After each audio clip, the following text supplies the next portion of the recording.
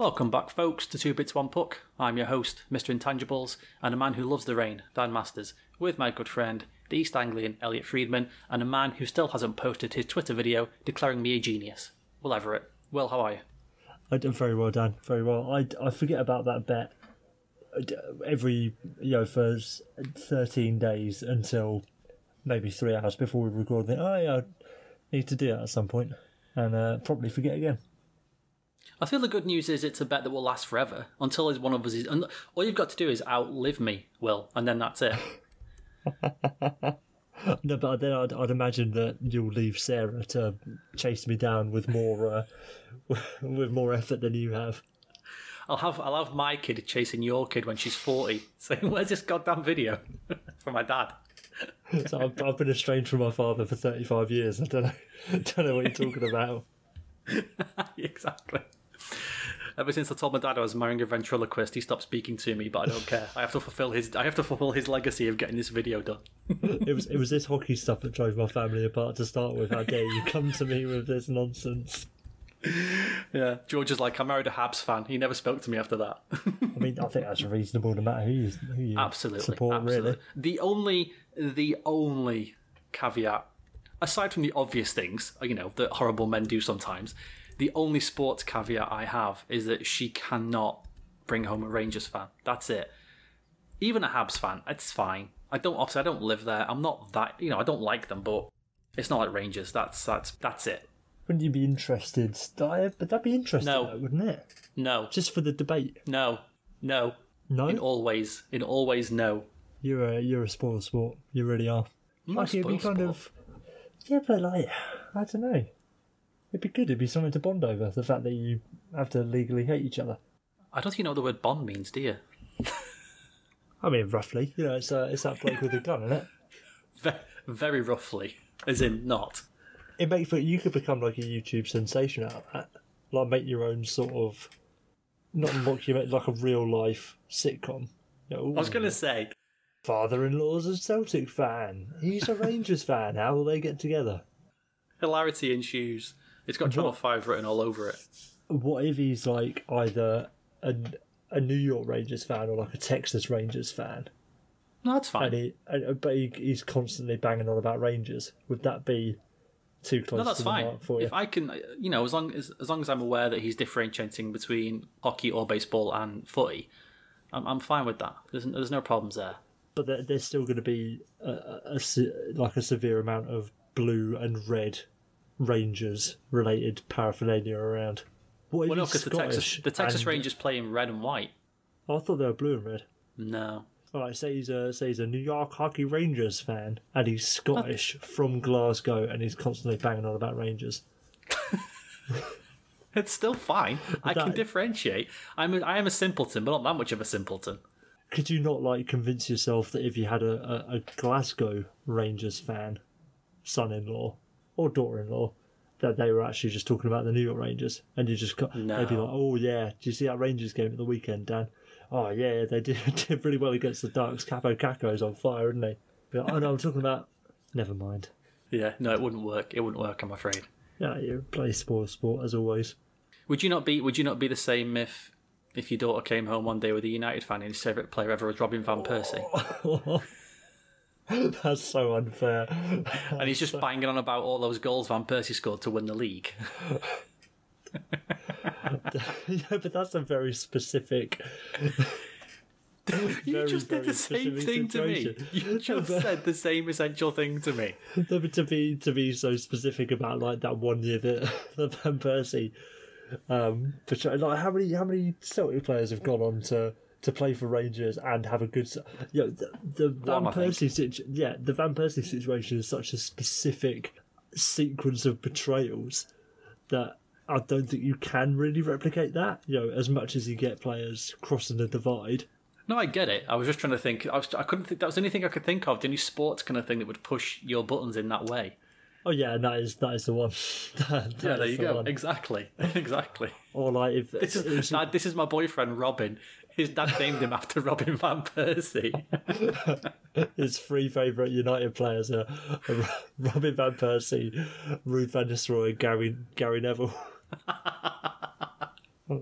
Yeah, he's Robin Roode Neville Smith, whatever. His two middle names are Roode and Neville. Robin Roode, Neville Smith.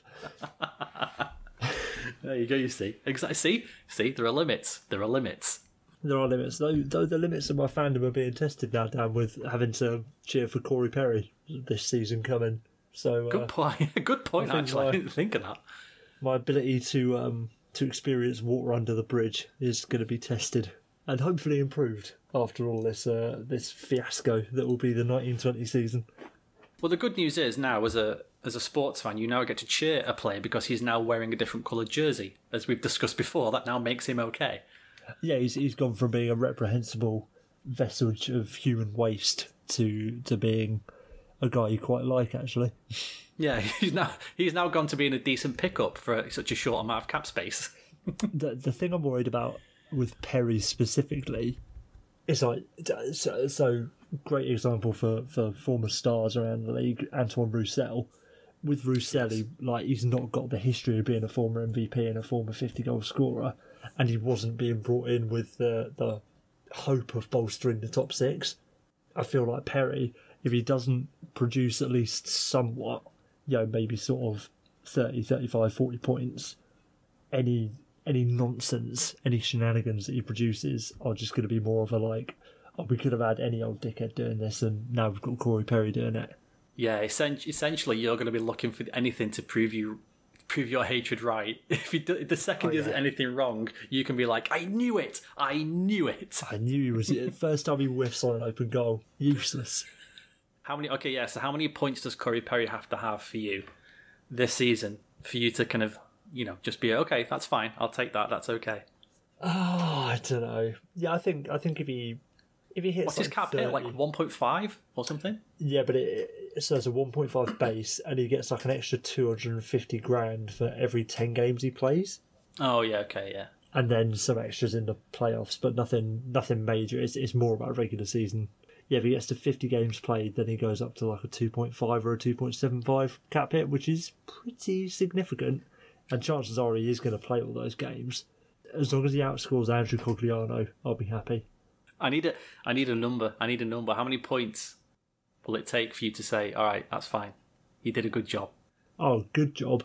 35. Oh, all right, sorry, a decent job. For his cap hit, a decent job. What will you accept points wise? Yeah, 35. Because if he does end up on like 2.75, that's not an insignificant whack.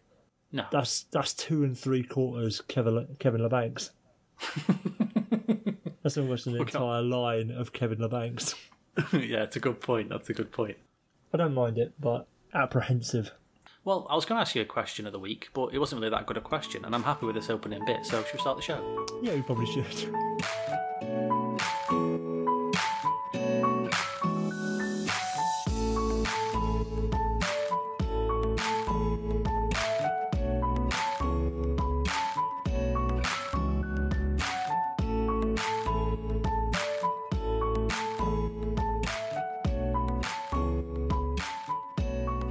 Alright, it's time to bounce around the world.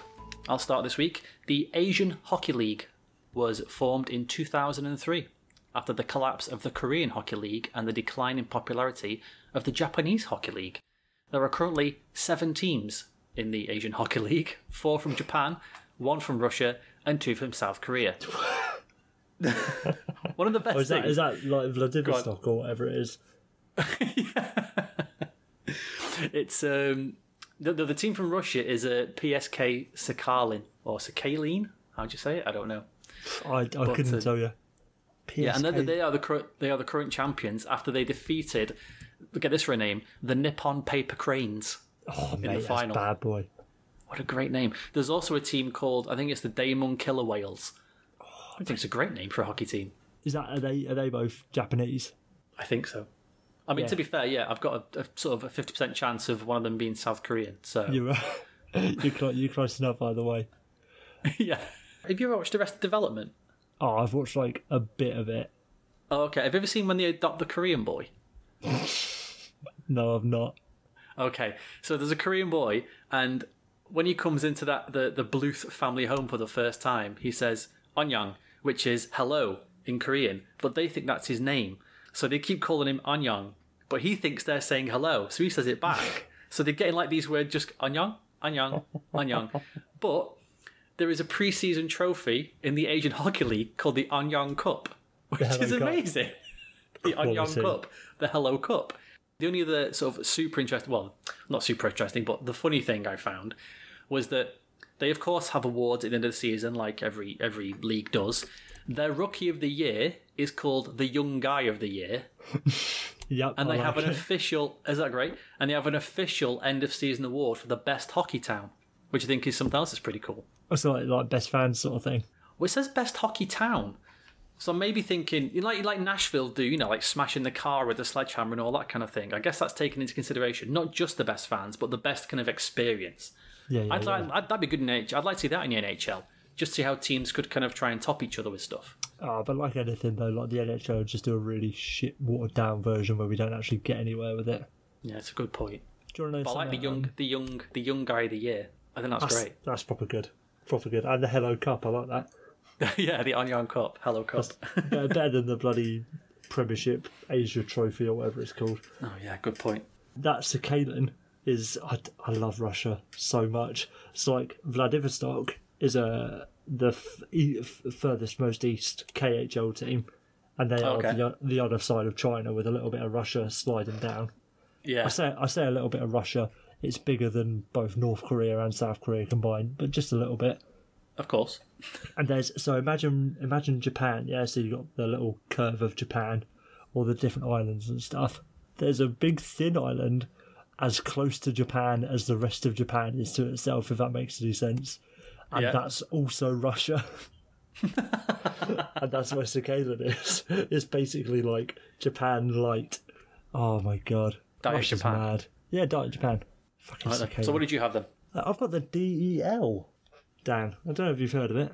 Maybe. Enlighten me. The Deutschen Eishockey-Liga.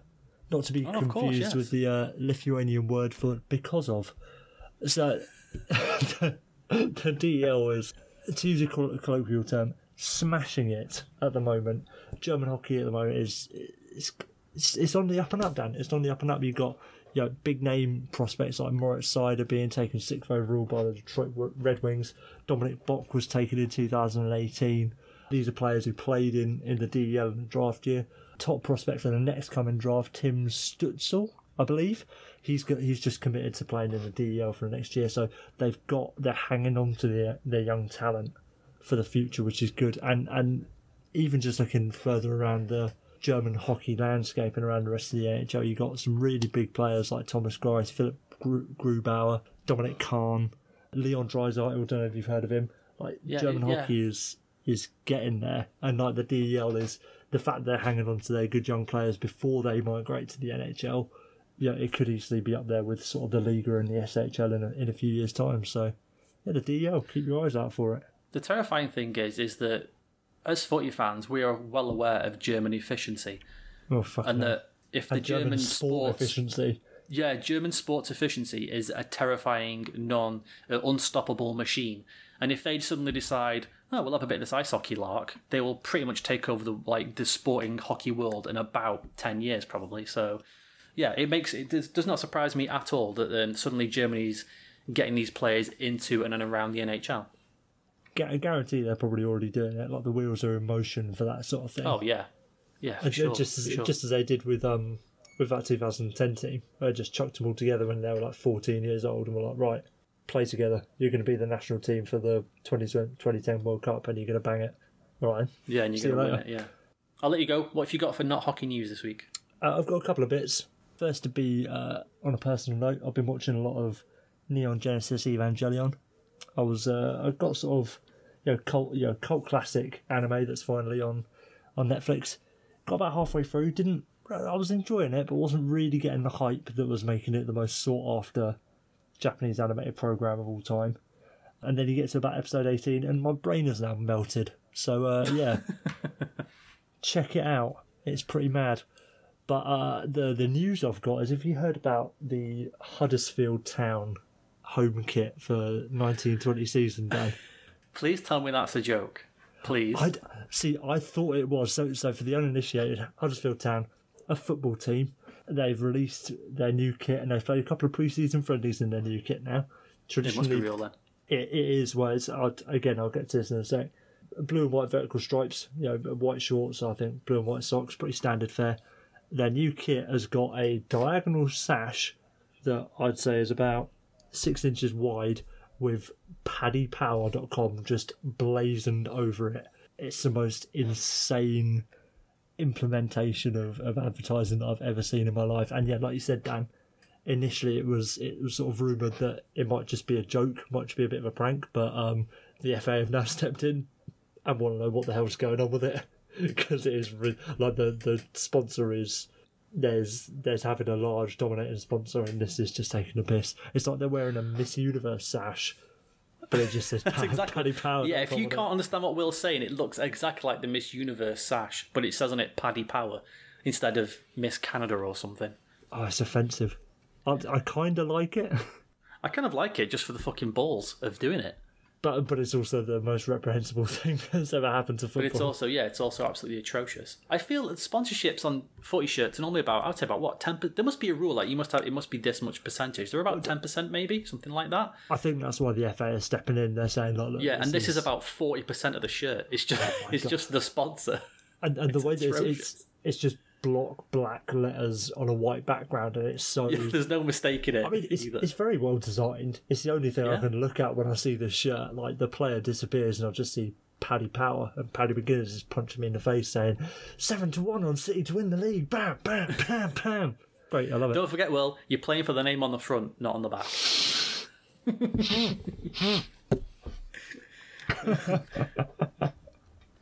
I've also got a couple of things. I took a sip of my drink as he said that, and you almost had a life on your hands there, Dan. Sorry. Yeah, I also had a couple of things. One of them involving television. Have you watched Stranger Things Season 3 yet? No, because I haven't watched Stranger Things Season 2 either. God almighty. Season 3 was absolutely excellent. It took a bit of a dip in Season 2, I felt. Season 3, right back up there. It was very good. I watched it all in 2 days. I think I watched 6 hours of it on the first day. Went to bed at something, like 3 o'clock in the morning or something. I had like 4 hours kip or something ridiculous like that. And then did the same thing the next night, even though I promised myself I wouldn't. I went to bed incredibly late again, watching Stranger Things Season 3. But it was fantastic. It was fantastic. And then, the big news, Will, this week, as Englishmen, is that we are the world champions of cricket. Good boys. And I'm not talking about like in the NFL when the New England Patriots win the World Championship, which is just... I've always found that completely bizarre. I don't know why they do that. Is that what they call it? Is that what they call the Super Bowl then? Yeah, they call themselves... If they win it, they say we're the world champions. They're not. Isn't that... Yeah, no. You're the North American champions. Well done. You haven't played the St James's Park Battalion. Yeah, you haven't played the Antwerp Belgians... or whatever they're called. How do you know you're the world champions? You're not the world champions. You're the North American champions. Yeah, you haven't played the Nippon paper concussions. Paper cranes. I've heard the NFL teams like the Nippon Swans. But yeah, I agree. In maybe the greatest game of cricket ever seen. Unbelievable. Both teams finished tied at the end of 50 overs. It went to a super over, 6 balls each, highest amount of runs wins, and we finished tied again. But because we had more boundaries in regulation, we won. And it finished on a New Zealand run out as well. It literally came down to... A cricket game came down to maybe 3 foot, something like that, of the batsman the New Zealand batsman stretching out. But we won it. And it was unbelievable. With that run out, like it was one of those beautiful ones where, live in play, probably because of the camera angle, it looked really close. And then they do the slow motion, just show you it from side on and just see how close he actually was. Geezer was a mile away. It was amazing because it was like if you play the sport, if you're on the pitch, they knew, like the England team knew immediately they'd won. They knew immediately.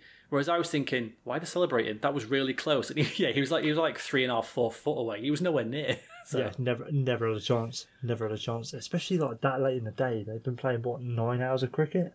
Yeah, ridiculous. Absolutely ridiculous. Go on, the boys. Well done, boys. All right, then. Close, but not quite. Do you want to go first, or do you want me to? Yeah, I'll go first. Go on. Noel Quenville, a man from North Tonawanda in Florida. In Florida as well. It's going to be exactly. It's gonna be right That's why I picked it. That's why I picked it. A fine man. I will say Noel has sadly since passed away, but he lived a very full life. He served in the Navy and the Air Force during his time, which is pretty fucking badass to serve in 2 of the armed forces. He fought in World War II and Korea, and he was employed as a millwright at the GM plant in Tonawanda. So, shout out to Noel Quenville. Big up to Noel. Rest in peace. Rest in peace. Yeah. Hailing out of Reno, Nevada, Dan, I've got the executive producer at Tribal Leadership. He's a professional certified coach, which effectively boils down as a life coach. Okay. I've got your boy Barry Bettman.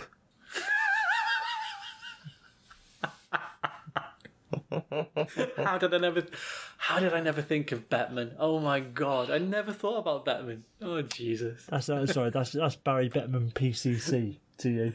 Barry Bettman PCC.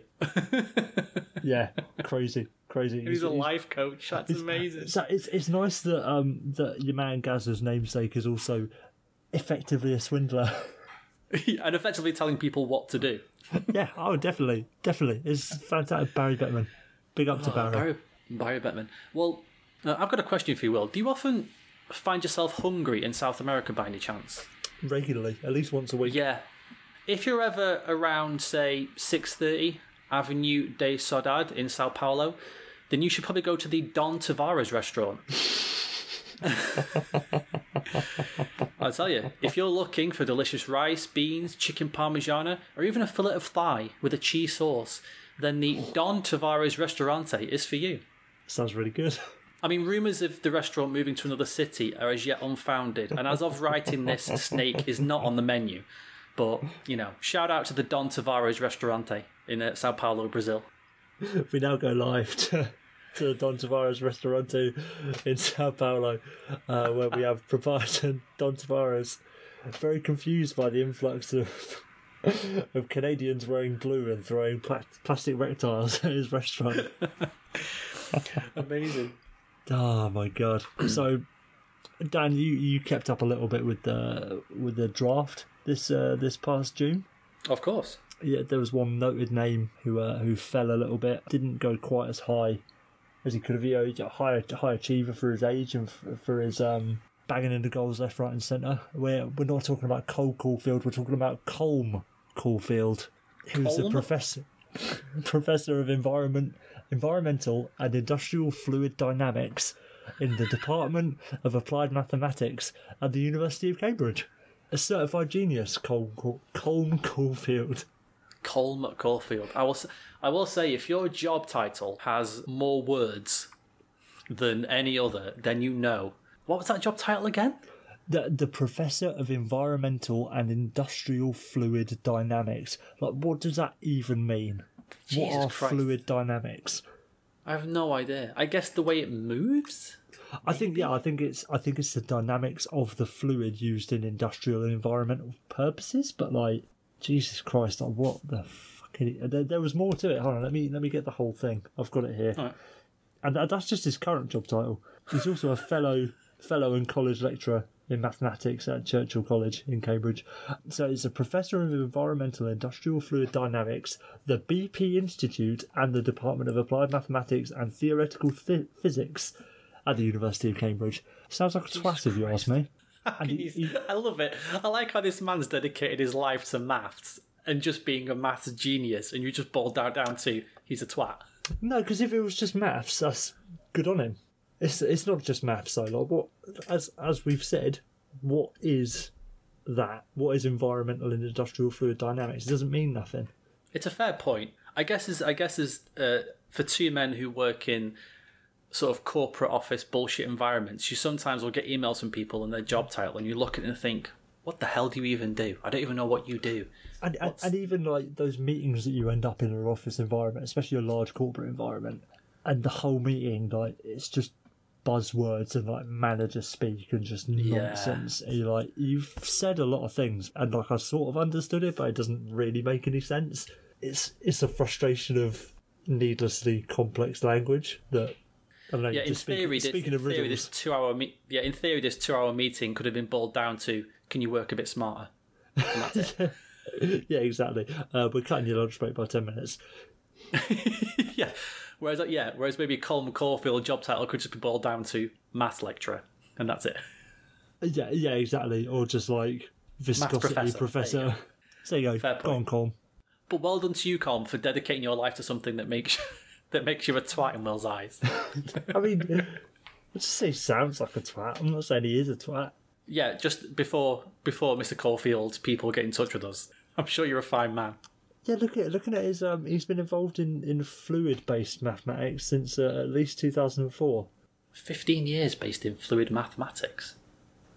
All right, whatever. Don't worry though, Dan, because there is a tenuous link to hockey. Because from 1992 to 1994, he was a postdoctoral research fellow for the Japan-Canada project in weather and climate in the Arctic. So there you go.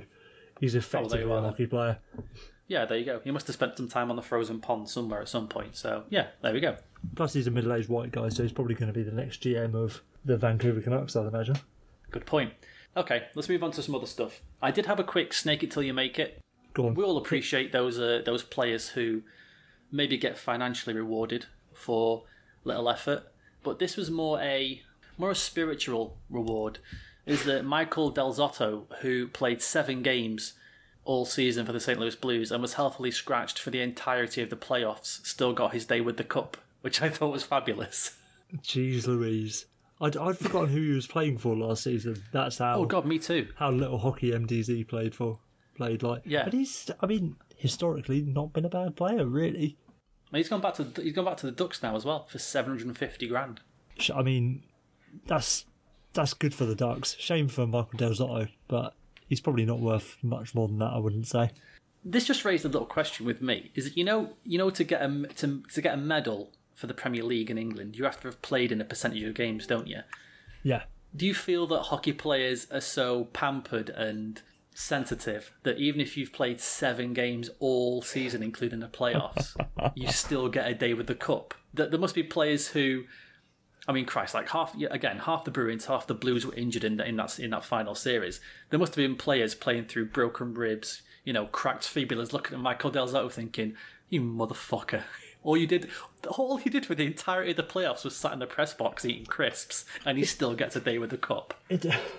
Eating crisps. I just can't say a lot of salt vinegar on the go. If you're Michael Del Zotto in that position, though, like, surely you feel like I haven't actually wanted it. He didn't suit up once in the playoffs, did he? No, healthily scratched the entirety of the playoffs. So him, and let's put Chris Thorburn in that category as well, because he played like 1 game all year or something, and he still got his name on the cup. How can you look yourself in the eye and call yourself a Stanley Cup champion? I don't know. But then that's what I mean. Like, is it because hockey is such a team game that even maybe all the other players who played 82 games and then every game in the playoffs would be saying, "Oh, well, he's got to have a day with the cup because he was part of the team. He was part of the locker room fabric, blah, blah, blah." Yeah, definitely. But you shouldn't, because you haven't done anything.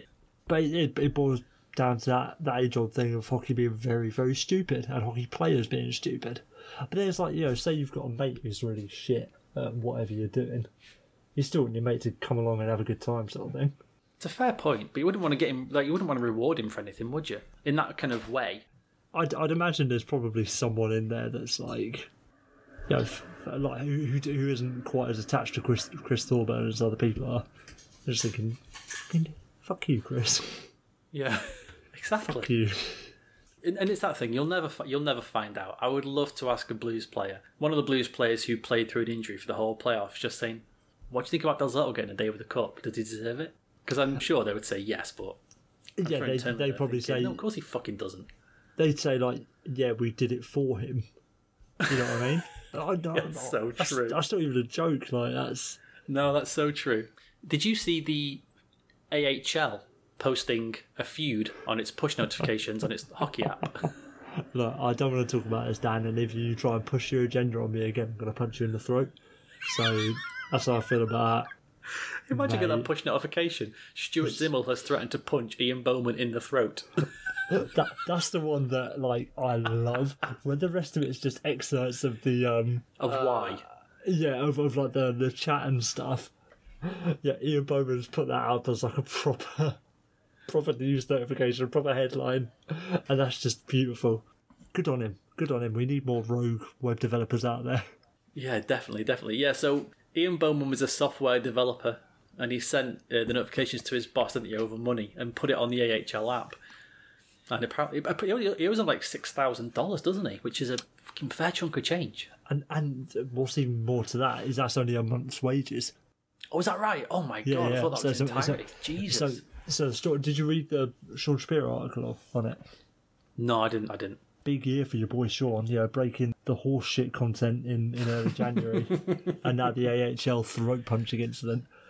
So what it boiled down to was this Ian Bowman, whatever it was. Bowman. He'd been working for this Zimmel character for a number of years, and then he ended up going freelance because this Zimmel was like an absolute prick.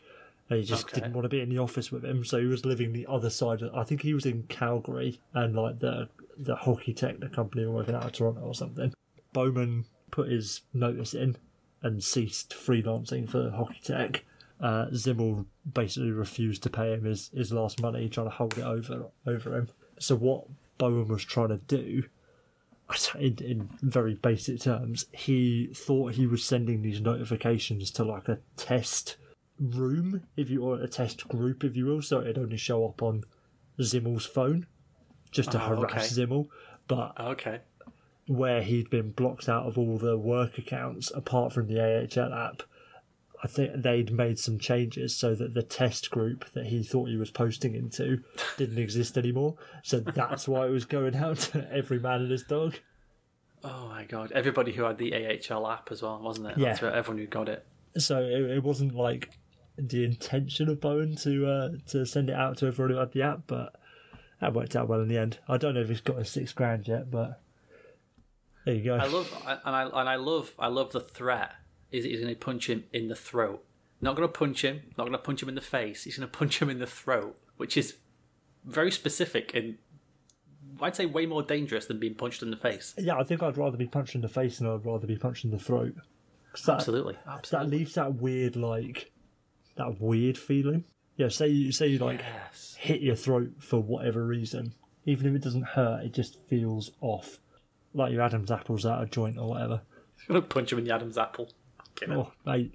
Fabulous. More of this, though. I want to see more feuds on push notifications. It'd be fabulous. I want to see more people being threatened with physical violence against very specific parts of their body and then have that information released on push notifications. Yeah.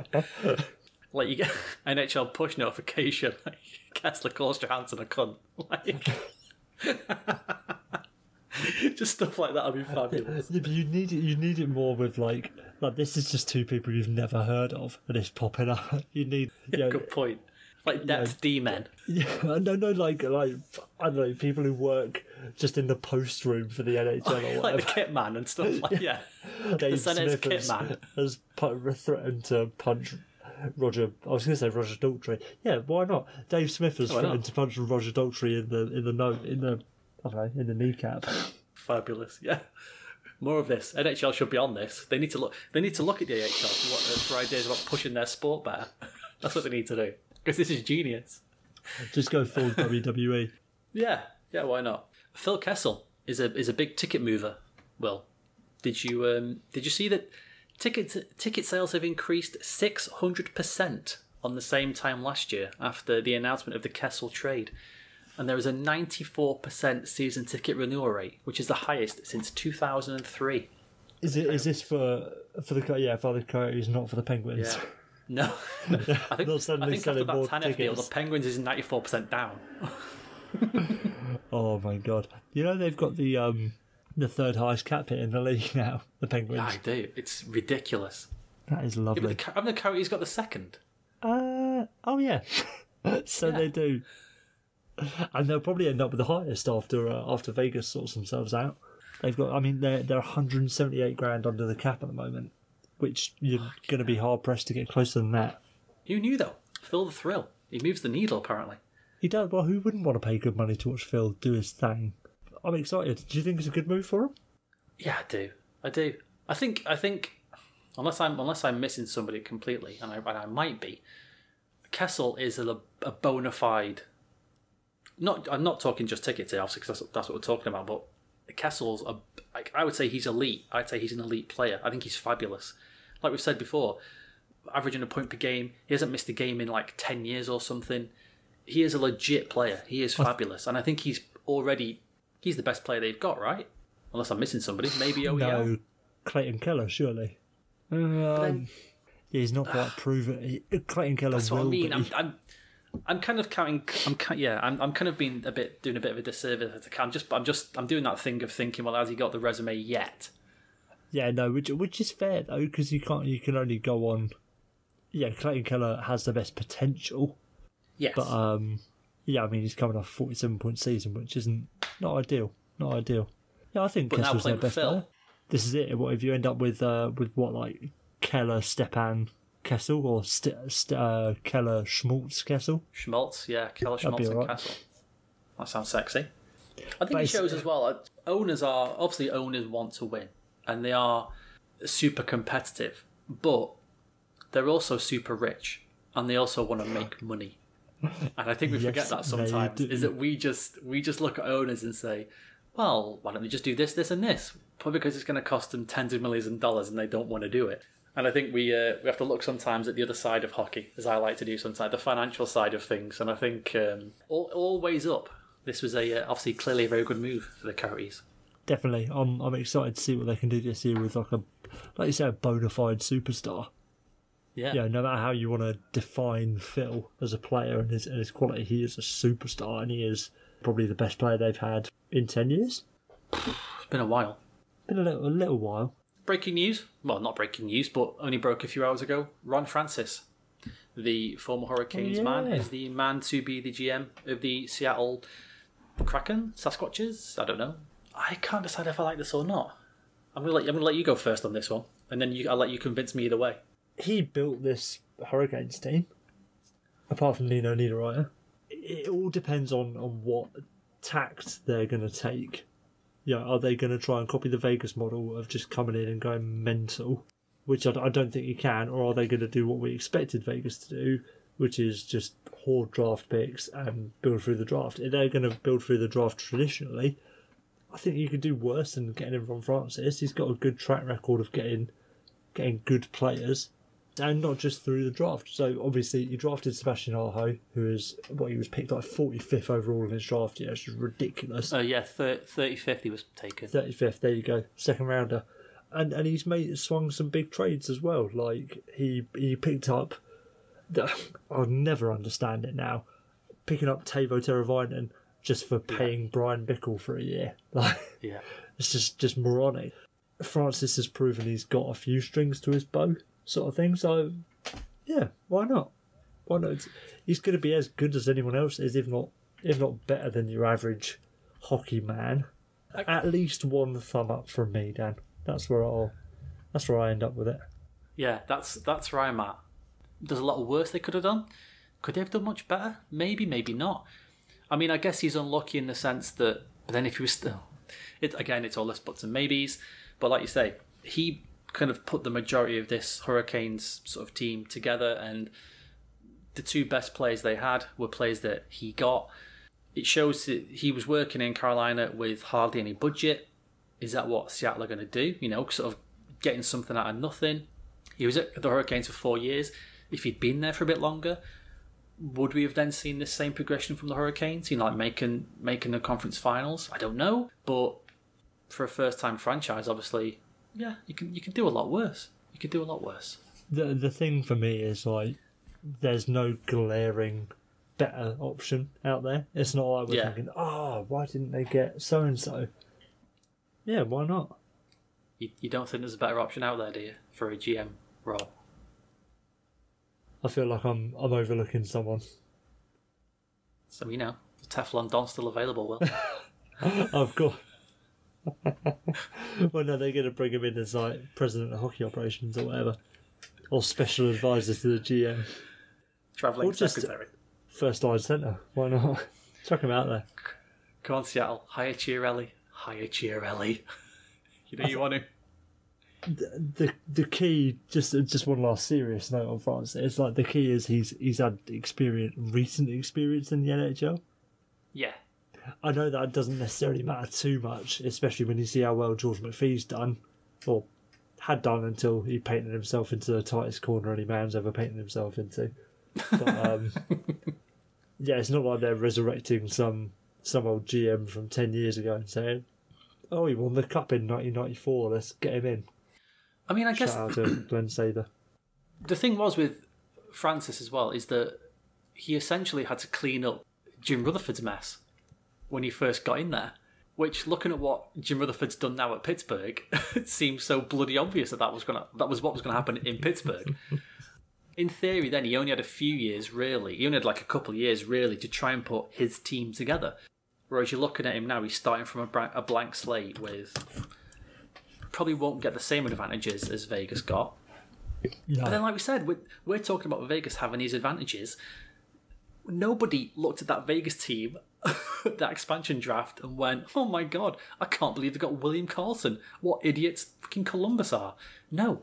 We all thought, well, yeah, this is what they're going to do. They're going to build through the draft. They've accumulated all these picks. And now 2 seasons later, Vegas are now wildly over the cap and are having to offload players because they've got too much money on the books. So you don't know which way it's going to go, do you? No, exactly. So, like, this is where I'm a little bit nonplussed about it. Like, they haven't hired anyone that's blatantly a bad idea, so they've made a good hire, sort of thing. A few contracts and trades to get onto. I just wrote these down as I remembered them, so there is no order to these. Jacob Vrana, 2 years, 3.35 million.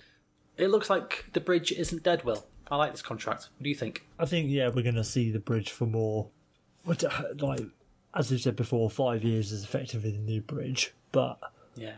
I think we're going to see it more, the traditional bridge, more for good but not elite guys like Verana. So Verana's got, no doubt, has got top 6 potential. Flirted with 50 points last year. Great young player, but you look at players like him, Kevin LeBanc. There's still going to be those little short-term show-me deals. A decent whack as well. I mean, I think that's fair money for what he has produced and what he's potentially going to produce next year. But Yeah, agreed. yeah, definitely a decent whack for a player who's only really had one good season out of 2.5 NHL seasons so far. So Yeah. not that I'm slating Verana. I think he's good, and I think he's going to go on to be a solid top 6 player for the majority of his career. But it's no small deal. But yeah, I don't mind it. Artemi Anisimov was traded from the Hawks to the Sens for Zach Smith. This is pretty much a 1-for-1. Nothing crazy here, right? I think it's about financial considerations, isn't it? I think It saves all the real cash, doesn't it, essentially? Yeah, like 3 million or something like that. So that's good for Eugene. Like, why? I don't get why the Hawks would do it necessarily. Like, I think Anisimov's been good. He had a good year last year as well. Like, if I remember correctly, not incredible. Basically 40 points. Like, I don't know how he was with his sort of metrics and stuff, but that's not bad. There's a tons that better than playing Zach Smith.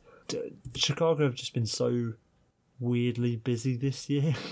And emphasis on the word weirdly busy, and not just the fact they've been busy.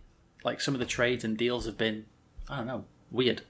It's like, yeah, okay, you've done that, and it's not strictly a bad trade, but it's not just why are you making that deal? But the good news is for the Sens is that after this season, they now have 5 skaters on the books, so that's good instead of 4. The new players who are signed: Bobby Ryan, Anisimov, Brady Tkachuk, Zaitsev, and Christian Wolanin. That's madness, isn't it? Well, they'll lock up Thomas Chabot this year, probably, won't they? You would hope so. You'd hope not. You never know, though. Like, the one thing I'd say is, if I'm Stan Bowman, I'm really glad that I've got Zach Smith to centre a line with Alex Nylander rather than Artem Anisimov. Yeah. If there's one player that's going to bring out the latent potential of Alex Nylander, it's going to be Zach Smith. Marcus Johansson goes to Buffalo, 2 years, $9 million. A bit gutted he couldn't re-sign with the Bruins, but there is no way they could make that work. No. They just haven't got the space, so he stays over there on the East Coast. Another decent move for Buffalo, I think. Yeah, I think it's a very Buffalo move, though, isn't it? Like Johansson's a really good player. I really like him, but I feel he's one of these ones that's just going to get a little bit lost in the Buffalo-ness of it all. They're going to Buffalo him, basically.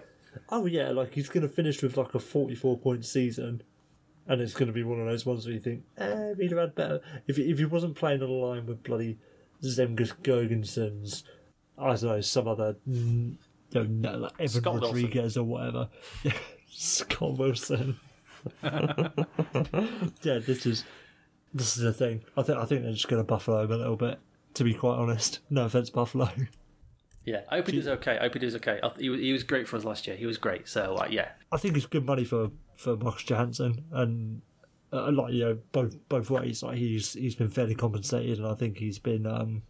I think that's term and cap wise, it's good for the Sabres, but yeah, you're not going to a good team. Ryan Zingle surprised me here. Hurricanes 3.375 for 2 years. I was a bit surprised by this move.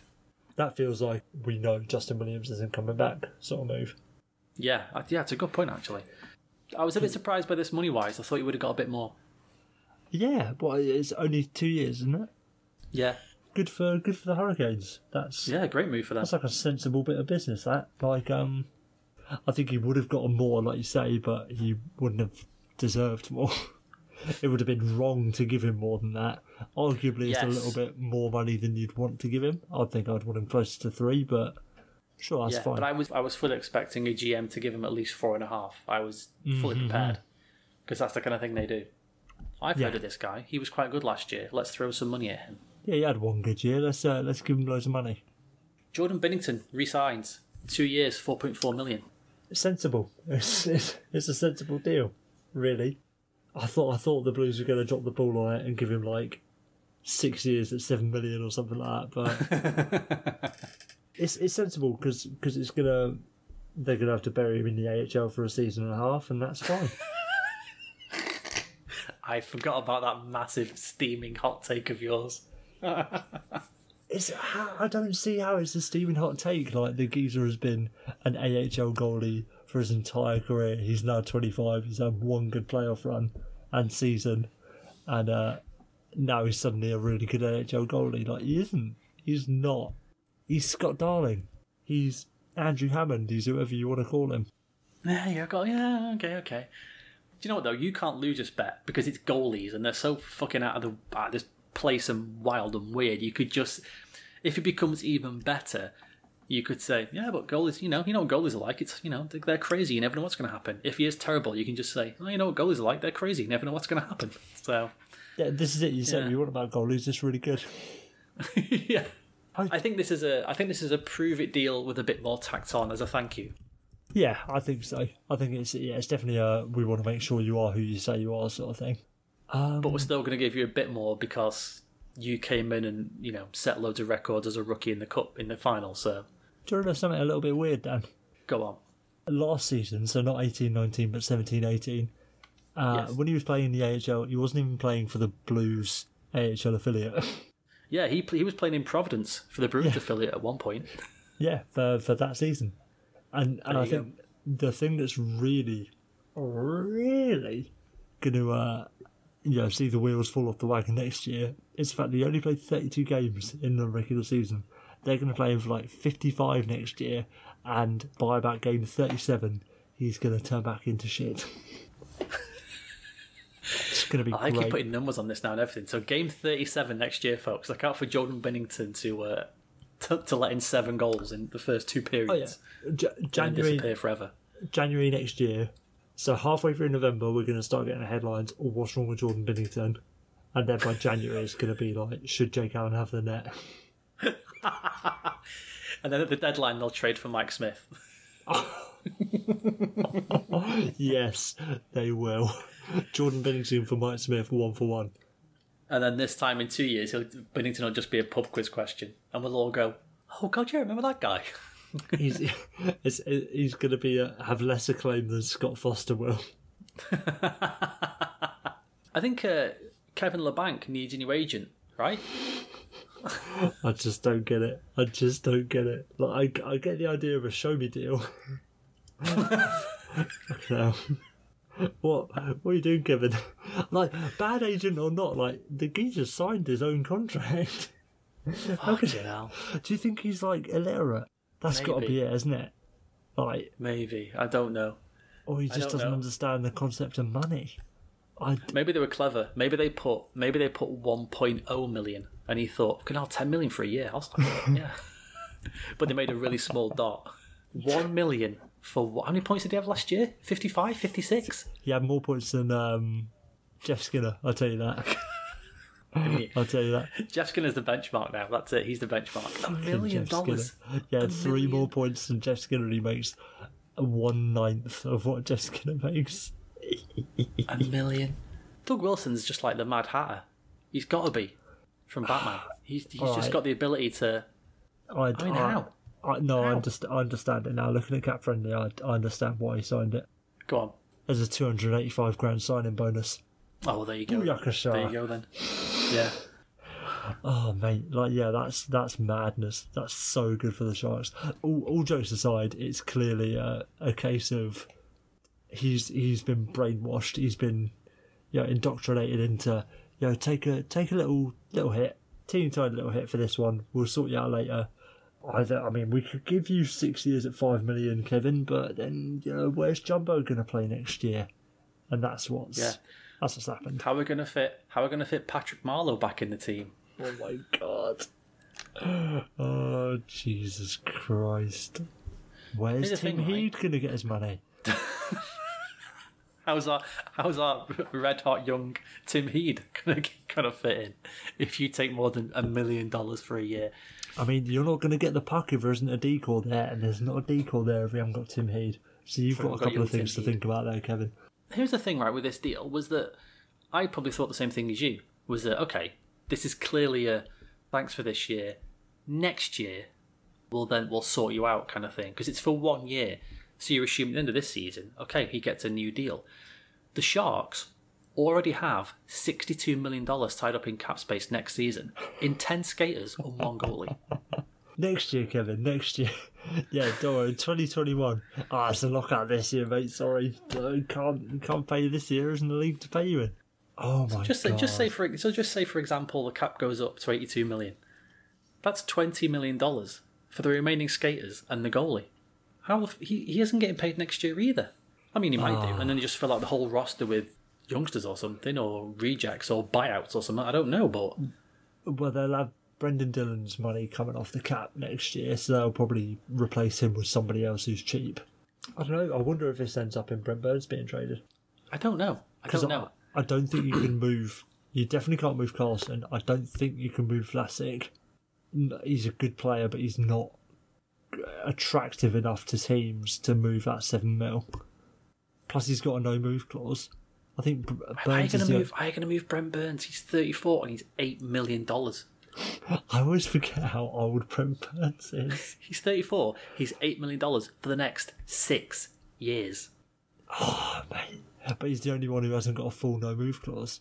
Yeah, he's got modified no trade, but he's the only one who can. If you've got to move something, yeah, you do. Because as I just pointed out, they've got $62 million next year tied up in 10 skaters and a goalie. And like, what are you going to do? You're going to ship out Thomas Hurtle or Timo Meyer or something? Like, all 3 of those California teams are going to be crap in a couple of years, aren't they? For different reasons. Yeah, for very different reasons. Jeez Louise. It's, hang on, in 3 years, the Sharks are going to have... They'll have 26.5 grand tied up in forwards and 26.5 grand that's tied up in 7 skaters. Million, yeah. So 52.125. It's 53, over 53. Yeah, over 53 million tied up in 7 skaters. And an extra 5.75 on Martin Jones. It's insane. They're in cap hell, essentially, for the next 3 seasons at least. It's like they're really slowly barrelling towards cap hell. There's not really anything they can do about it. Well, there was a lot they could have done about it. They could have not signed Erik Karlsson to 11.5 million until the end of time. I mean, that's the thing. If you go to the 24-25 season, they've already got $41 million locked up. Wait, In the 24-25 season, they've got $41 million locked up in what will be a 40-year-old, a 38-year-old, a 37-year-old, a 36-year-old, and a 33-year-old. You've got a lot of that core up long term, really, haven't you, Dan? I'll say. I mean, Hell. I like Evander Kane as a player. I really do. However, I don't really, in this picture, I don't really like him. It's just insane. And Vegas are on the way to being that team as well. Vegas have basically jump-started themselves to being... Obviously, they've got a better team than the Sharks on paper at the moment. Debate a better forward core on paper, at least. Cap-wise, they're going to be exactly the same situation. But with even if they move a few people out, it's just going to be a bunch of old people who are on...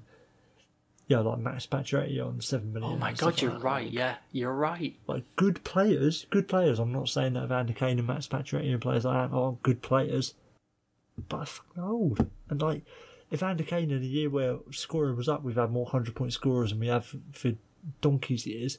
Still only busted out 56 points on arguably the best team in the league, apart from the best team in the West. One of the best teams, yeah. Yeah, definitely. Like that's not good. So in 21-22, Vegas have got 57 million tied up in 2, 3, 4, 5, 6, 7, in 9 skaters and a goalie. That's all right. But at least it's 9 skaters. How and only one of those skaters is going to be under. No, 2 of them are going to be under 30. Only 2 of them. Yeah. Christ. You better hope Alex Tuck turns into someone good. I think at least the potential's there for Vegas to have some decent youngish players. Yeah, if they don't keep trading it's not away as bad for as like the Sharks. 30-year-old top six forwards. Yeah, I suppose. That's crazy. Jeez. That is crazy. What a time to be alive. What a time, yeah. Holy cow. I think I think on the next show, I had this marked down as that teams who have to make their chances count over the next couple of seasons, and then they've got no chance of winning it. Yeah, because there's at least 3 or 4 in my mind I can think of right now. I think we should have a little bit of a look on, not obviously in a couple of weeks, teams we pick sort of 5 teams who are like they are in win now mode, or that's it, they've got no shot. Yeah, I'm down for that. That's good. I saw. Have you seen that GIF that's been floating around today about like Jake Gardiner is incredible? No, it's just this beautiful. I forget who they're playing. Maybe it's the Canucks or whatever. Leafs are shooting right to left. So puck's in the far corner, so the other side from where the camera is, and Gardner's playing lefty, so he's near corner. Yeah, Gardner's behind the net. Puck pops out towards him. There's a forechecker chasing him. He has his back to the forechecker, so he turns to get away from him. Another forechecker hits him. Just before he gets hit, he like sort of releases the puck, but still has it close to him. Absorbs the check and then plays an outlet pass, and it was just watching that as like, oh shit, Jake Gardner's actually fucking good. Like, a Sportsnet article about players who are still kind of available, and there's a few players that are still available that haven't been signed, but yeah, the number one on everyone's list is Jake Gardiner, and he's way better than he gets credit for, and he was sort of injured last year, and he had 2 bad mistakes in 2 Game 7s. Not saying that it cost him the game against the Bruins, but that's what people are saying. He's clearly not going back to Toronto. They've that's it. He's done there. That's over, yeah. I just wonder if some of these players are maybe after too much money, or they're waiting until the last second, and then they can say, "Well, we'll give you, a couple of million," and then they'll be happy to take it, kind of thing. You know where I think he's going to end up? Where Gardner's going to end up? Yeah. I'll say Habs? Yeah, fair enough. I think he's going to end up in Winnipeg. Yeah, because they've got players to sign. They've got a lot of space. Their decor is fucking shit now, Dan. It's a fair point. It's not great. It's Bufflin, Morrissey, and a bunch of nobodies. I just think there's some young people in there. Like Sammy Niku and Logan Stanley. That's still young people. I've got a feeling. Winnipeg, book it. There's other players still out there. There's obviously Jumbo Joe, who's who said essentially, he said, isn't it, if it's San Jose or nothing, if I'm not playing for the Sharks, I'm not playing, basically. So, and I think he's just going to wait until they've got everything else sorted out, and it's like, well, how much is left for me? What, $850, $1.5, whatever it is, I'll take it. I'd imagine. I can't imagine Joe Thornton turning his nose up. Well, you've only got $900,000 for me. I don't think he cares enough anymore. I suppose. I mean, the geezer's made a lot of money, Dan. Yeah, he has. Some would say a fuck ton. I mean, yeah, that would be one way to measure it. Yeah, I'd say so. $107 million. Yeah, he's probably spent all of it on beard oil by now, but still. Justin Williams still out there. Derek Brassard's still out there. Pat Maroon's still out there. Interesting. I'm surprised nobody's kind of given him the big well done you won a cup deal yet. I mean, he was a late signer last year as well, so I think people are seeing. Am I crazy? Am I crazy on this? But I know everyone was going about Pat Maroon. Oh, he took a hometown discount to be near his family. Wasn't it in the end that it was only the Blues who went in for him and nobody else was kind of interested? Yeah, but it just so happened to work out that was his hometown, so it's a hometown discount. Yeah, I get it. He took the hometown discount, but in this time last season, I don't know. If Detroit had said, we'll give you $4.5 million a year for the next 3 years, he'd have been playing for the Red Wings. I get it, it's a great story and everything, but it wasn't like there was all these offers on the table and he went, actually, I'm going to go and play in St. Louis. Well, it's like when I got my first job at Morrison's in the town I grew up in on the checkouts for minimum wage. I took a hometown discount to be near my family. Yeah. To support the town that I grew up in, the town that I love. Yeah, I understand where Pat Maroon's coming from. The only the surprising one for me a little bit was maybe Brian Boyle. I always feel like he's a player that seems to fit everything hockey-wise, culture and in the room, and he can also play a little bit. So I'm kind of surprised he's not gone somewhere just yet. I wonder if he's, just to play amateur psychologist, I wonder if he's taking his time to think about where he wants to be specifically, because he's had some serious, obviously he had his own scare with leukemia. I think his son had a similar issue. Like there was definitely something with one of his children that was very life-threatening. Like if anyone's going to be taking a minute to think about their next step in more detail than the average NHLer, I think it'd be Brian Boyle. So I'd imagine it's a combination of, he's getting a bit older and he's probably not going to be quite as effective as you'd want him, as he has been previously, combined with the personal aspects of Boyle's situation. Okay then, there we go. Okay. Let's do it. Let's do it. Now it's time for the main event. So me and Will had a little chat on WhatsApp, with it being a quiet week. Quite a couple of weeks. Even though somehow, when we've already done this, we managed to spend 2 hours talking about this bloody sport. I don't know how we do it, but there we are. We sort of had a look at doing a bit of a challenge. Can we build the best team possible under the cap with available players? We had some rules, because of course without rules there is chaos. You must pick 21 skaters, 2 goalies. You can only pick 1 player from a team. So you can't have 2 Bruins on the roster, 2 Lightning, whatever. You can have no UFAs or RFAs and no ELCs either.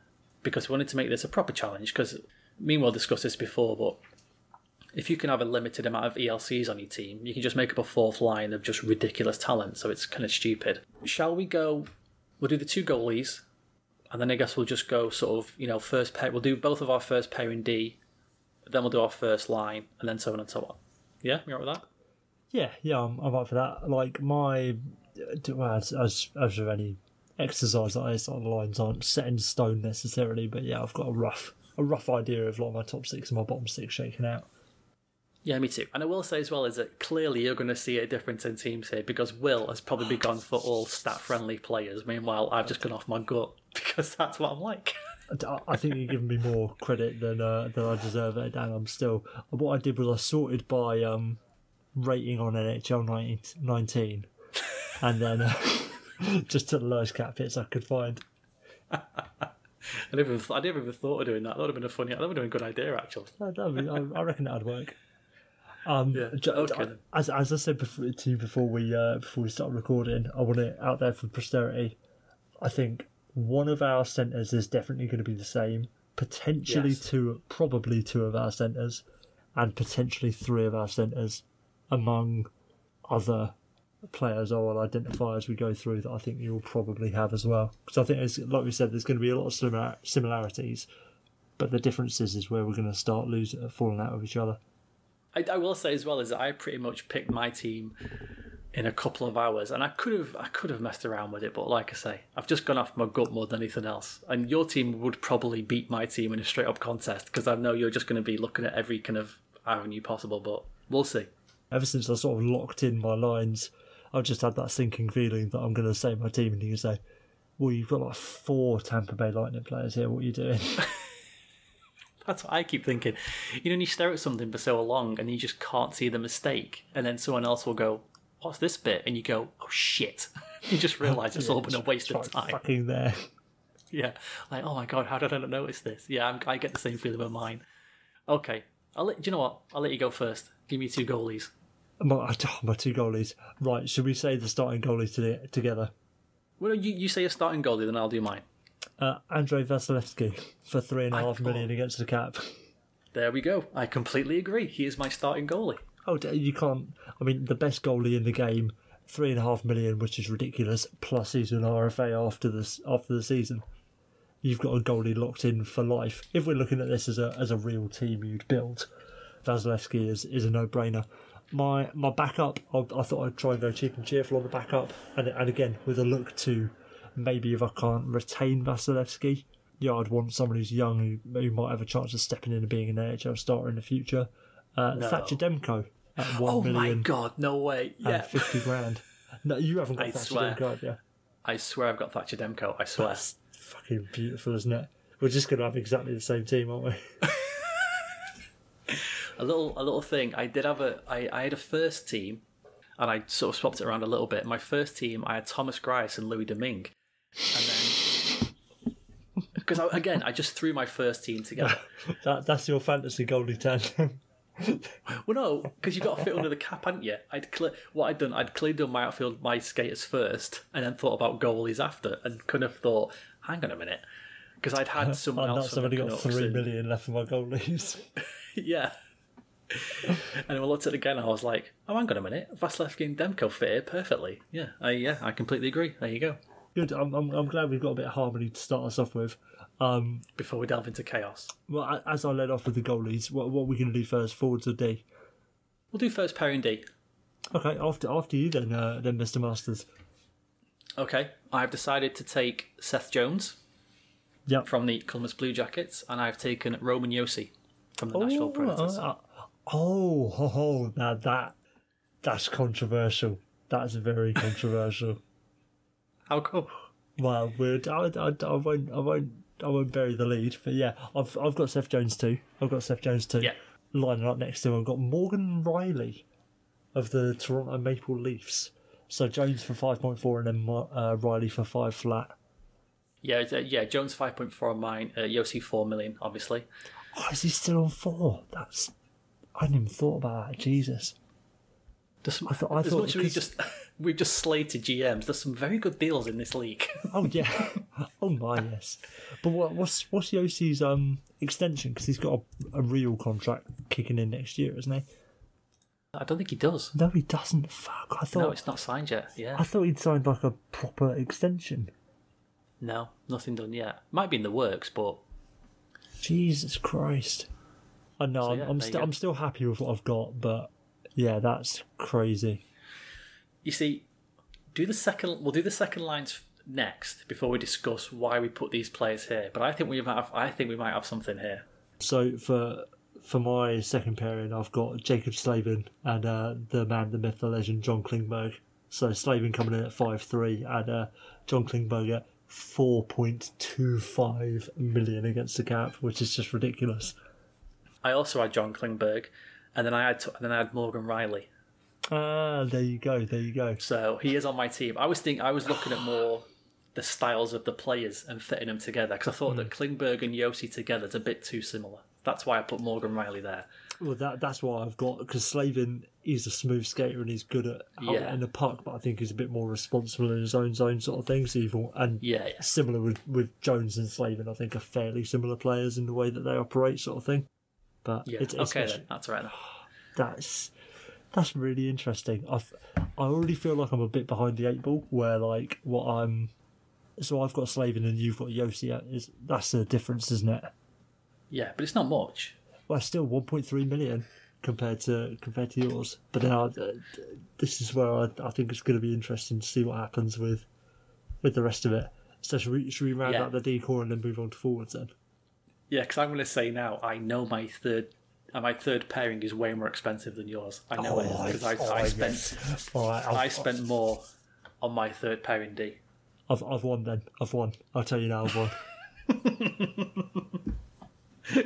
Go on then. You can do this.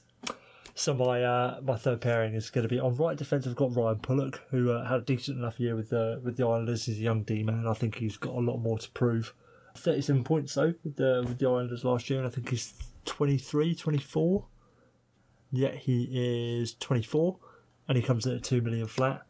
But the jewel of the crown in this defensive core, Dan, Eric Gustafsson of the Chicago Blackhawks. 56 points from the back end last year and comes in at a whopping $1.2 million. That's a good deal. I do you know what? I didn't even see that. That's a great pickup.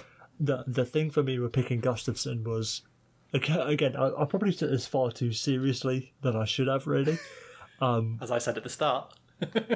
He's only had one good year. So if he repeats, great. If not, he's a UFA afterwards, so we can just pick up another third pairing D-man. Or maybe even have my seventh D-man step in to take over Gustafsson's role. Who have you got for your wildly too expensive third pairing D?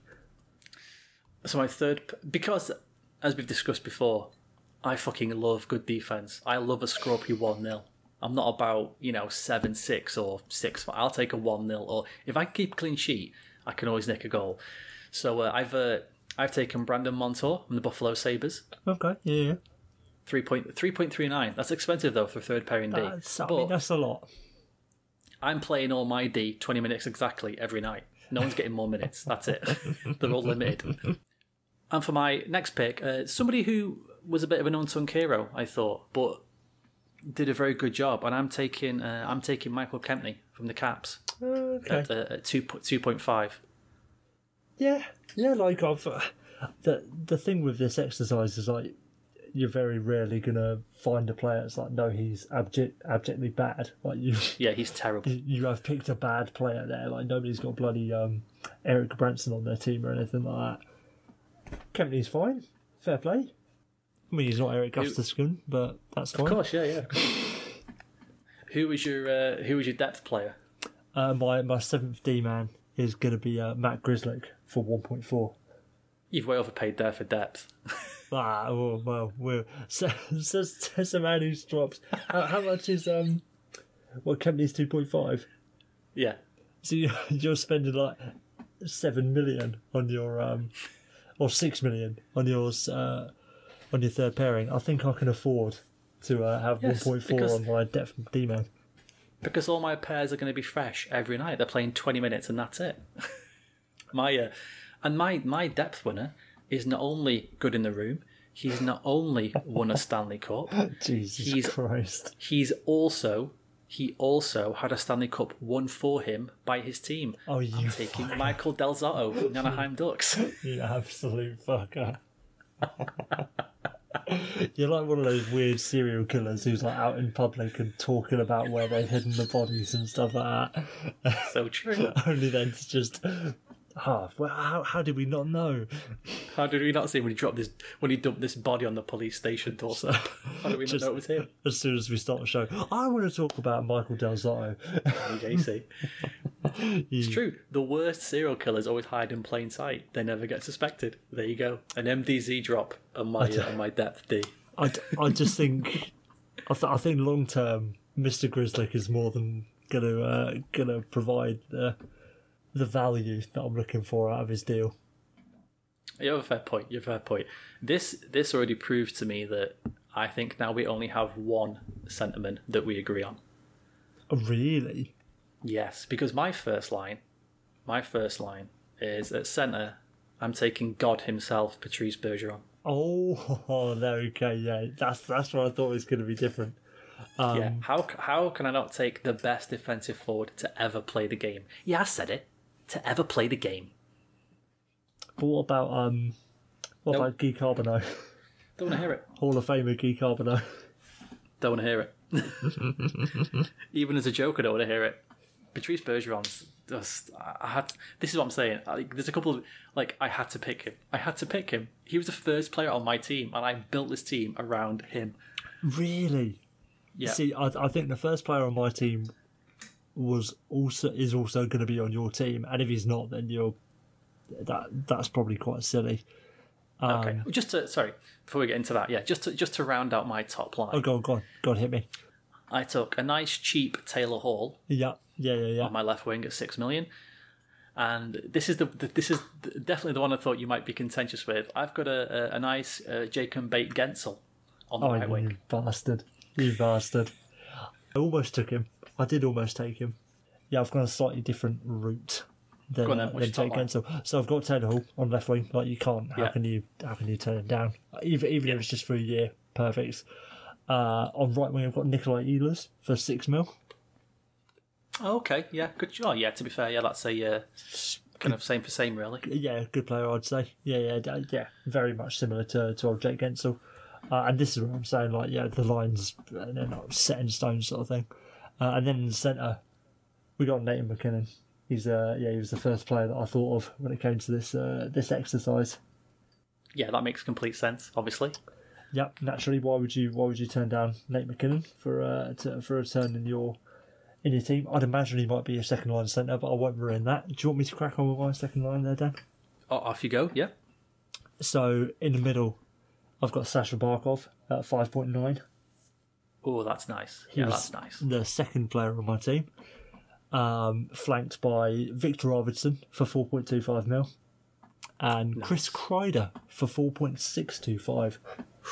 Ooh, a late addition when I was doing a couple of tweaks and squeezed a bit more money elsewhere. So I thought Chris Kreider, good player. So my second line centre, obviously, Nathan McKinnon. Yeah, I mean, Christ, if you're not picking Nathan McKinnon, are you even a hockey fan? I don't think so. I mean, the guys got 6.3 million for the next 5 seasons, something along those. No, next 4 seasons. That's insane. 23-year-old, and he's probably going to win a Hart within at least 1, if not 2 of those seasons to come. So yeah, he's pretty good. My right wing, again, we already mentioned Mr. Kevin Labanc for $1 million. $1 million. Jesus Christ, absolutely ridiculous. And then my left wing is Max Domi, who I thought had a fantastic season last season at 3.15, which is another nice little deal. Oh, see, now you're asking me. What do you have, like? It was 72 points. 72, was that it? Jeez Louise. Yeah. All right, that's pretty good. Was that more than you thought or less than you thought? That's more than I thought. I thought he was flirting with 60, which still would have been really good. 72. 72 points. That's pretty good, I suppose, isn't it? So, how about your third line? Who are you sitting with? That's my third line. I started off with, again, maybe another kind of player who might surprise you, but I went for Sean Monahan in my centre. Yeah, I think that's reasonable. Good player. I've gone for centre depth, as you can probably tell. Yeah. Sean Monahan, 6.375. I think he had some 80. What did he have? He had 82 points last year in 78 games. So more than a point per game. I had another aforementioned player, Ryan Zingle, 3.37. Yep. I mean, no. Okay, I'm going to say, no. This is your fantasy team, Dan, and you've picked a one-hit wonder. An expensive and old one-hit wonder at that. If you got to remember as well, is these players are playing with superb players around them, so he's going to get even better. Yeah, in theory, no. And then this was my third line right winger was my shot in the dark. Okay. He was my I wanted to try and pick a player that maybe nobody would have thought of, or unless you looked at them and really sort of looked at point production and that kind of thing, you would have thought, oh god, yeah, actually this is surprising, but he could fit there. I've taken Brandon Perry from the Golden Knights. Oh no! Oh, I thought he was my ace in the hole. Did you take him as well? All this week where I've been bragging about, there's one player you wouldn't have remembered. It's Brandon Peary. Was it that him? Oh, mate. Yeah, you said to me I've picked one very important player who's, like a sneaky pick, and I was thinking, who the hell is it? Yeah, okay, yeah, Brandon Peary. In his last 2 seasons in the AHL and NHL combined, 115 points in 119 games. He's pretty. Even if you just look at his NHL titles, like he's scored like 118 points in just under 300 games or something. Like he's just really good, but he just can't stick for whatever reason. Making $750,000. Madness, absolutely just madness. Insane. Okay, your third line then. Okay, well, you mentioned players that are a little bit surprising in the point production. My left wing is Tyler Bertuzzi, 1.4 million for the Red Wings. I didn't realise the guy had 50 points last year. Well, 47 in 73. No, he didn't. Yeah, Tyler Bertuzzi's a good player, and I think he spent most of the year with Larkin and Mantha on that top line. But for that cap hit. Yeah, for that cap hit. Well. And to play with Larkin, and then to go from playing with Larkin to playing with Sid the Kid Crosby as your third line centre, I think he'll probably be all right. Yeah, I think he'll do okay. I think he'll do okay. So I've got Sid Crosby for 8.7 mil as my third line centre, and then Sam Reinhart on the right hand side, who had an equally decent season. I want to say he flirted with 70. He probably didn't, and I'm going to sound like a mug now, but let's just double check that. Good young player. So Sam's 3.5? No, 3.65. 65.82 games playing with Jack Eichel. I think a third line of Bertuzzi, Crosby, and Reinhardt is probably going to be all right. Okay, so what was your fourth line then? My fourth line, Jordan Wheel is my fourth line centre. Wow. 1.4 million. He's one of these players that he was AHL MVP when he won the Calder Cup with the Manchester Monarchs in 2014. He's just one of these. He's really quite skilled, but has never really worked out. I feel like he has a chance to be a bit of a Sam Gagner sort of player. The thing that really stuck out to me, so he's playing for the Canadians now, 10 points in 16 games while he was playing for the Canadians. I think he's got a chance of, you could get worse fourth line centres than Jordan Wheel. And again, if you've got a top 9 that's centred by McKinnon, Barkov and Crosby, you don't really need to play your fourth line at all, to be quite frank. Then either side of him, I've got Robbie Fabry on a 1-year prove-it deal for $900,000. Kevin Labanc, 1 million, fourth line right winger. I think he'll be all right. Fair enough. As I said, I went for centre depth. Pretty much all the same kind of play, really. I had Mark Scheifele as my fourth line centre. See, I had Scheifele penciled in initially, but he was a bit rich for my blood. On the right wing, Vinny Hinostroza, 39.72 games last year. For a fourth line guy, I'll take that. I think that's okay. It's pretty decent. On my fourth line. And then finally, Anthony Duclair from the Sens at 1.6. Yeah, I almost had Duclair as well, but he was where I'd squeezed a little bit and thought I'd go for someone a bit cheaper. Yeah, 33 and 74. And then for my depth, I had Marcus Granlund from the Oilers at 1.3, and I had Mario Kempe from the Kings at 0.7. Okay, yeah, they're not bad scratches. Didn't really think too much about depth, I'll be honest. It was just players I could fit in, apart from Del Zotto, which was just for lols. You fucking bastard. So my two forward scratches are Brandon Peary, aforementioned. The thing I was thinking with Peary, rather than putting him straight into the lineup, which I think is a bit risky on your part, Dan, I want to limit him to about 30 games, just so he has his optimum impact. Okay, yeah. Drops in, scores 15 goals in 30 games, and then I'll just send him down to the AHL for the rest of the season. Then he's fresh for the postseason. Exactly, where he can bang the goal a game and win the Conn Smythe. Yeah, win the Conn Smythe. Yeah. And my other scratch is going to be Nick Ritchie, young man by the name of Nick Ritchie, who fair enough. Again, the thought is it's a relatively flexible team, so I've only got one forward UFA after the first season, that's Taylor Hall, and then 4 RFAs, and then only one defensive UFA, Eric Gustafson, and then 2 D RFAs. So the team's got this fluidity. You know, your Matt Grizzlicks and your Nick Richies aren't going to be scratched for the long term. They're going to be squeezing into that lineup at some point. It's hard, isn't it? Like, it's hard because there's that pressure of actually building a really good team. Yeah, for sure. There's definitely having the no ELCs allowed made it a lot more interesting because you can just cheat the system with that. If you think you put 3 ELC players even on your fourth line, God, what you're probably saving a good around about $5 million. Oh yeah, and then all of a sudden you can fit in fucking Ovechkin or Kane or someone like that into your team, and it's just a bit, I don't know, it just seems a bit cheaty. Just a bit, yeah. Yeah, just a bit sort of cheap, really, isn't it? Yeah. But then, as you mentioned, Will, we needed to pick a coach and a GM as well. But you could only pick a coach or a GM, obviously, from a team you've not already picked. And I feel that my coach and my GM is going to be better than yours. I'm just going to call it now. I'm going for Brad Treliving as my GM. No, I'm not. I've changed my mind.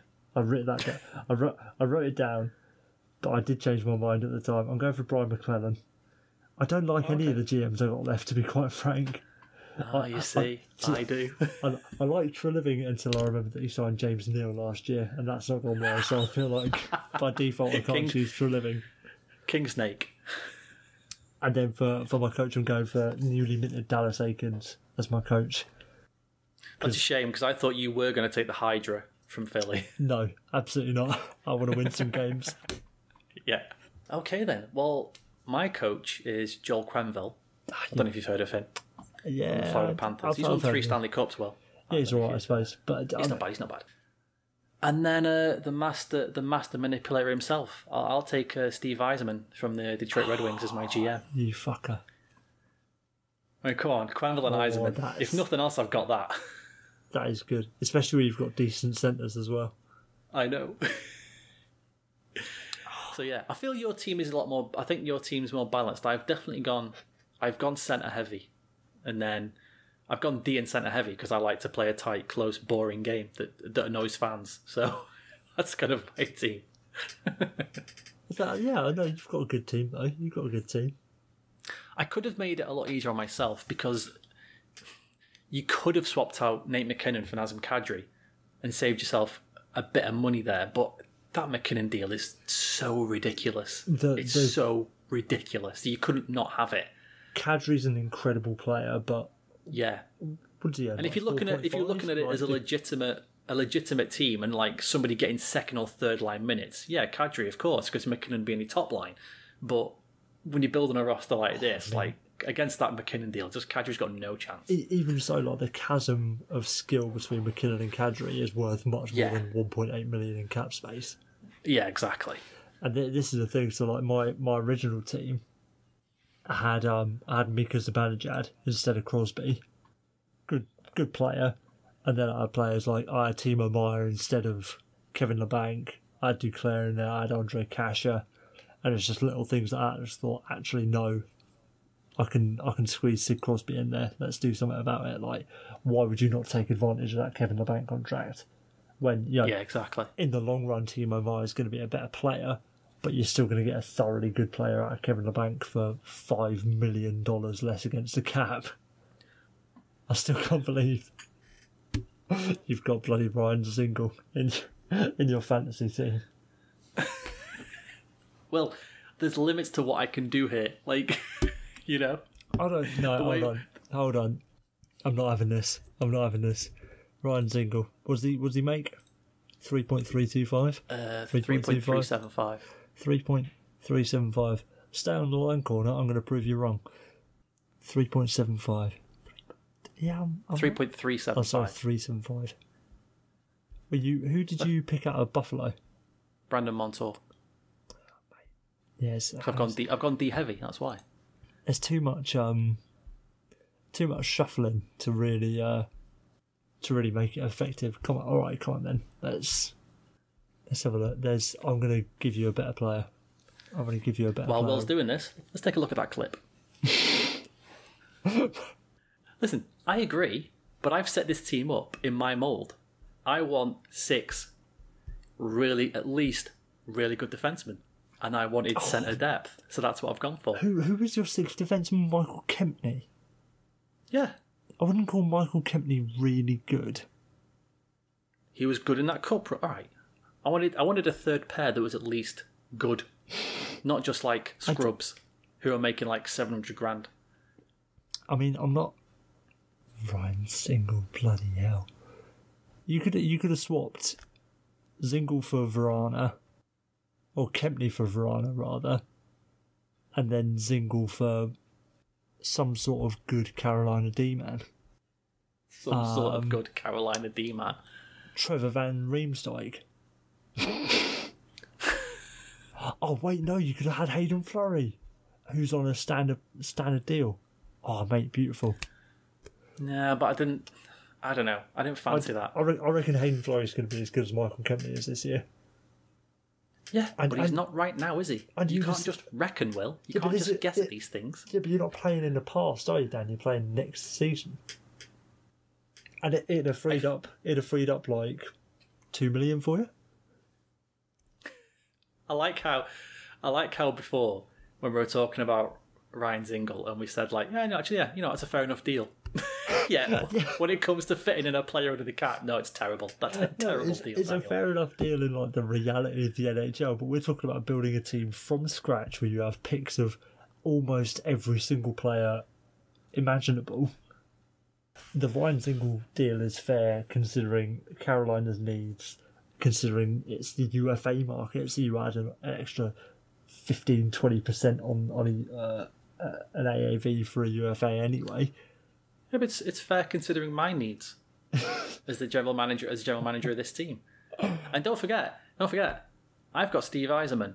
He'll work his magic and sort this team out in no time if he has to. He'll come in and say, Dan, I like what you've done, but I'm going to have to make a couple of bits. Couple of tinkers. Yeah. Imagine, this is what I was thinking about as well. Like, even if you can't retain all your RFAs and stuff like that, imagine just having that trade capital. Oh my god, yeah. So I can't afford to keep on Andre Vasilevsky because I've run out of cap space. I'll just have to trade him for like 45 first rounders. Like, see you later. Yeah. I'll essentially trade him for a team's entire goalie roster and hope that one of them ends up being as good as him.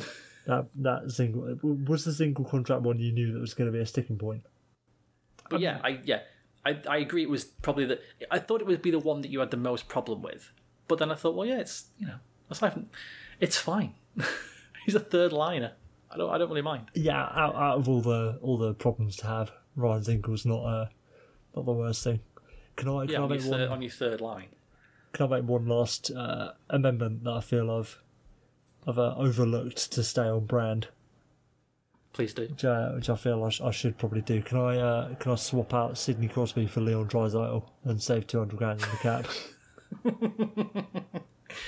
If you don't have any Oilers on your team, then yes, of course you can. No, I don't, fortunately. So I'll swap Crosby for Draisaitl, save $200,000 on the cap, and have Mike Johnson as my coach instead of Dallas Aikens.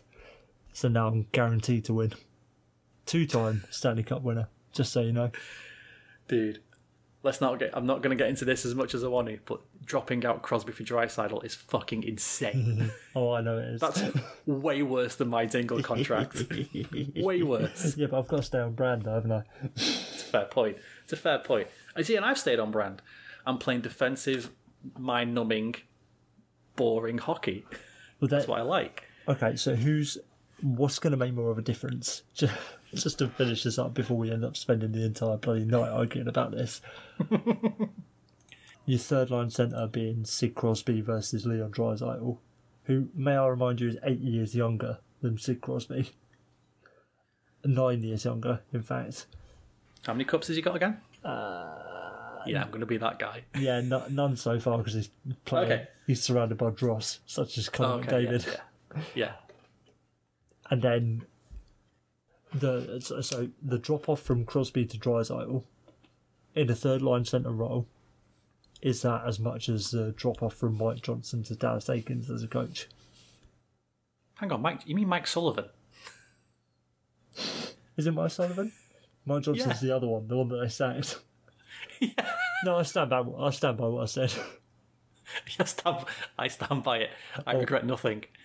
I want the guy who was sacked 30 games into the season because he couldn't do anything with Crosby and Malkin. Oh God. What's more important? It's a fair point. Do you know what? Yeah, I'll give you that. Your downgrade is minute in third line centre role, but your upgrade on coaching is now insane. Is Crosby to Draisaitl a downgrade? Yes. Who had 100 points and 50 goals this season? Was it Sid Crosby? I don't think it was. I think it was. All right. Even for you being on brand, this is a poor troll attempt. I think young Leon Draisaitl. Oh, mate, sure. If it wasn't for Kevin LeBanc, I'd have had Tim Heed on my team. Fucking old man Crosby. Oh my God, he's 32. He's 32. I've got to look to the future, Dan. Clearly passed it. And Draisaitl was cheaper. Cheaper, scores more goals, has more years of virility left in him. Isn't as much of a crybaby. Exactly. Yeah, what's not to love? He's infinitely more German than Crosby is, so I have to take him. As we started the show, German efficiency as well. Exactly. Crosby hasn't got that, has he? No. I want to invest in that before it takes over the rest of the hockey world. Yeah. We're on that German efficiency bandwagon already. But there we go. Yeah, I really enjoyed that. That was a lot of fun. That's in case you want to do your own, just a quick reminder of the rules. 21 skaters, 2 goalies. You can only have 1 player per team. No UFAs, no RFAs, no ELCs, and you must fit under the cap. And then your coach and GM must obviously be from teams you haven't got. But yeah, very good. I will say something. I was trying very hard to somehow get Jimmy Schull on this list, and I just couldn't. Well, because he hasn't signed his deal yet. I know. That's the thing. It was one of the things I wanted to do, and I kept looking like, no, I can't even try and fudge it in any way. But I wanted to get him in it somehow, but I couldn't. when he signs the identical to Erik Karlsson deal that he deserves at some point, which he'll get in arbitration. that's when we can redo this and include Jimmy Schull. Absolutely. It goes without saying, but thank you very much to Cap Friendly for existing and enabling us to accurately do this sort of nonsense, and just in general throughout the entire summer.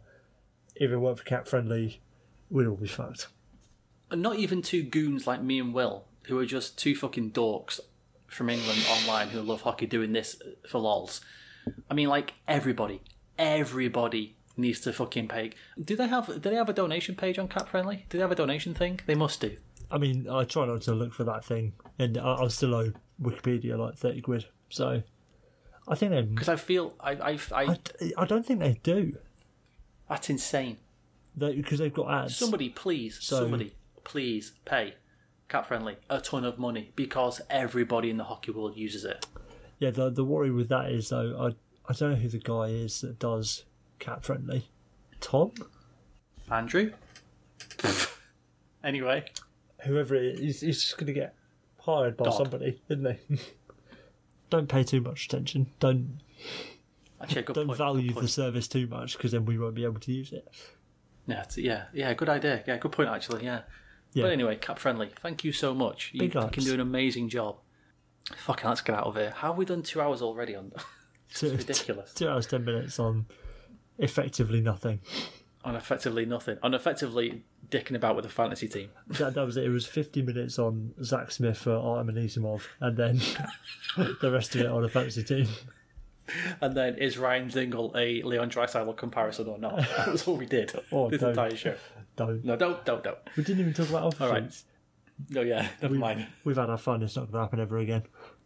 Okay, thank you for listening, folks. If you want to get in touch with us, you can. We are on Twitter. I am at Dan Straight Edge. Or you are at WEVEVERETT. At 2 Brits 1 Puck, number 2, number 1. Will, any last words? Yeah, if you do follow me, it's basically just every other day I'll send out a tweet saying Evangelion has blown my mind even more. So it'll be that for probably another 3 or 4 days until I finish it, and then I'll be back to scheduled programming of no tweets. So give it a follow. As always, Will, stay on brand. Take it easy, folks. We'll see you later. Peace.